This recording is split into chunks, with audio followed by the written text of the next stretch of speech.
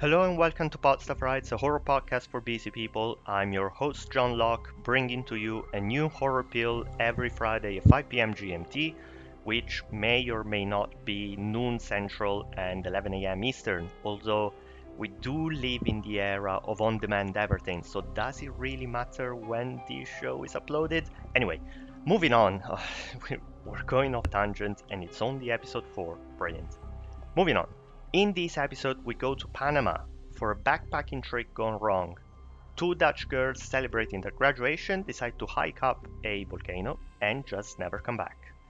It's perhaps a tragic accident, but some elements just don't add up. What exactly happened to Kris Kremers and Lisanne Froome? The year is 2014. Brazil is hosting the FIFA World Cup. Guardians of the Galaxy is getting raving reviews, and Taylor Swift is telling us to shake it off. But our story goes nowhere near Taylor Swift or Guardians of the Galaxy because it takes us to the Netherlands first, more precisely to the city of Amersfoort, where we meet the two protagonists of our story, Kris Kremers and Lisanne Froome. They're both 21, they grew up together in Amersfoort, and then they separated to go to university. But now they've both graduated, respectively in art education and psychology, and they're back living together in their hometown and working at a local diner. Now, to celebrate graduation, they decide, as many young graduates do, to go on a little adventure, travel to Panama for 6 weeks, go on a few hikes, see a few cool things, volunteer helping out the local population, and learn Spanish in the process. So the plane lands in Panama on March 15, 2014. They travel around a bit, do all the fun stuff, and eventually reach the mountain town of Boquete on March 29th. Now in Boquete, they're going to stay with the local family and volunteer to help out with the local children, but they're still going to do some fun stuff.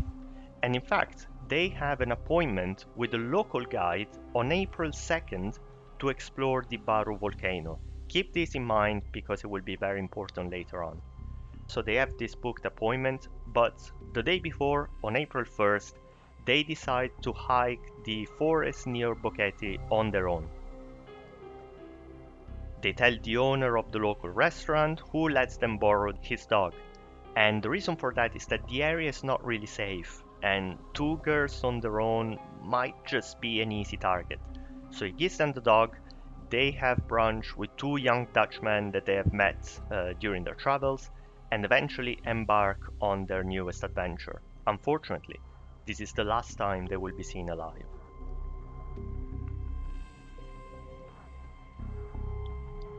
Nighttime comes, and the dog comes back to the restaurant owner without the girls. And he's worried, but at the same time, he still thinks that maybe they're just taking a bit longer to get back. However, when the following day the girls do not show up for their appointment with the local guide, everyone is definitely concerned. Search and rescue efforts begin on April 3rd, and 3 days later, also the girls' parents join the search party, and they're not alone. They bring alongside with them dogs and detectives from the Netherlands, so this seems to be taken very seriously.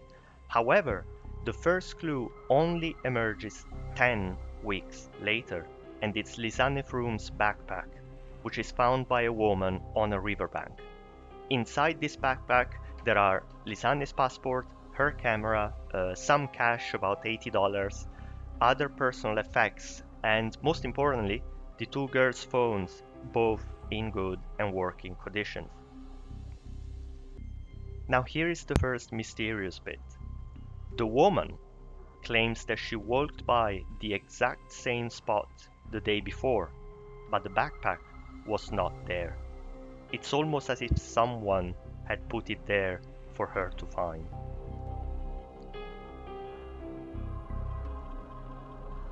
The phone logs from the girls' mobiles show that the girls repeatedly tried to call 911 and 112, which is the Dutch emergency number, which makes sense because if you're in trouble, you're not really thinking straight, and maybe the first thing you do is type the emergency number that you know, the one from your own country.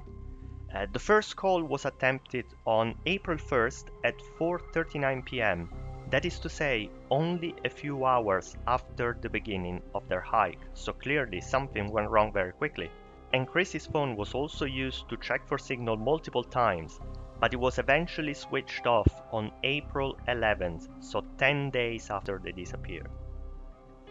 Moving on from the phone, the camera contains plenty of pictures. It looks like the girls took a well-known trail at first, and then continued into the wilderness, hours before the first emergency call. We don't yet know why they did that, but it looks like they did that. However, what's extremely creepy is that on April 8th, a full week after their disappearance, the girls appear to have taken 90 pictures between 1 and 4 a.m. The photos suggest the girls were deep in the jungle, possibly near a river, and in complete and utter darkness. There is a possibility that they took these pictures to use the flash to get a feel for their surroundings and try to figure out where they were exactly. Also, one of the pictures seems to show the back of Kris Kremers' head. Some people say that in the picture it looks like she has an injury. However, personally, from what I've seen of the picture, I couldn't tell that. A few kilometers away from where the backpack was found, the search party will eventually find Kris's denim shorts. Now, the first reports say that they were dry and neatly folded away from the river. However, this was later disproved by picture evidence. 2 months later, a grisly discovery. A pelvis bone and a boot with a foot still inside. Next, 33 bones all along the riverbank. They are examined and they are associated with the girls, unfortunately. Kris and Lisanne are officially dead. The official explanation is that this is just a case of an adventure gone wrong. Kris and Lisanne decided to go beyond the path and explore the forest. They got lost, they possibly injured themselves, and decided to keep walking down the unmarked path to try and find help, and eventually succumbed to the treacherous environment. There is a theory that they didn't realize that the path ended there because they read the description in Spanish and they misunderstood the description to mean that it was a ring path that would take them back to the starting point. Now, we don't know that. What we do know is that things don't really add up. For example, why were the last few signal checks on Kris's phone done without entering the PIN number? So, was Kris not using her phone? Then who was? Also, the rescue party reached the spot that is visible in Lisanne's nighttime pictures on April 10th, and the phone was turned on again on the 11th. The pictures were taken on the 8th, so surely they couldn't be that far from the spot. How did the search party not find them if they were still alive? Also, how come the girls do not appear in any of the 90 nighttime pictures, except for one, the one that appears to show the back of Kris's head? Additionally, one picture on Lisanne's camera appears to have been wiped clean with the help of a computer. Who did that and why? And how come that the backpack was completely dry after spending 10 weeks in the jungle near a river? And also, if they died in a hiking accident, why were their bones scattered along a large area? And why were only less than 10% of their bones found? Where is the rest? And if the bones were lying in the wilderness for so long, how come there are no scratch marks? Surely animals would have nibbled on them at some point.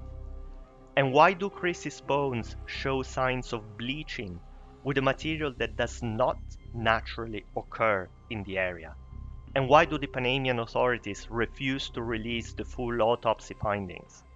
And let's go even further. How did a picture of two girls looking a lot like Kris and Lisanne show up on the phone of a drowned gang member 4 days after the girl's disappearance.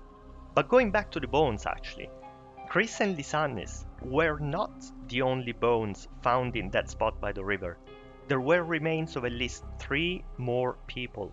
Who put them there? And why do the indigenous tribes that live in the Boquete area keep saying that someone did evil to them on the trail? And finally, and perhaps most chillingly, the local tour guide that the girls had hired owns a ranch house only a few kilometers away from where the girls went off trail. Did they stop there? And why is this guide known to only work with female tourists? And why do most hotels in the area not allow this guide on their premises? And how did he know where exactly the girls had gone missing, given that the tour they had booked with him was in the exact opposite direction from where they were?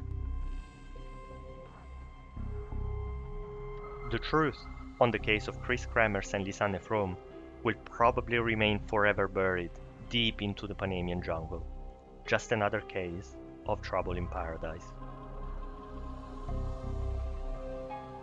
And with this, we've come to the end of our journey for today. Hopefully this sent a chill down your spine, and if you enjoyed this podcast, just don't forget to subscribe so that you don't miss any episodes.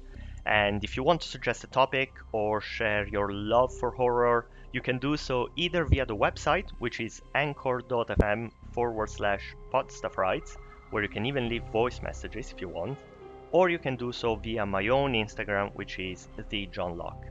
Thanks again for listening. I'm John Locke. This was Podstuffrights. Goodbye for now.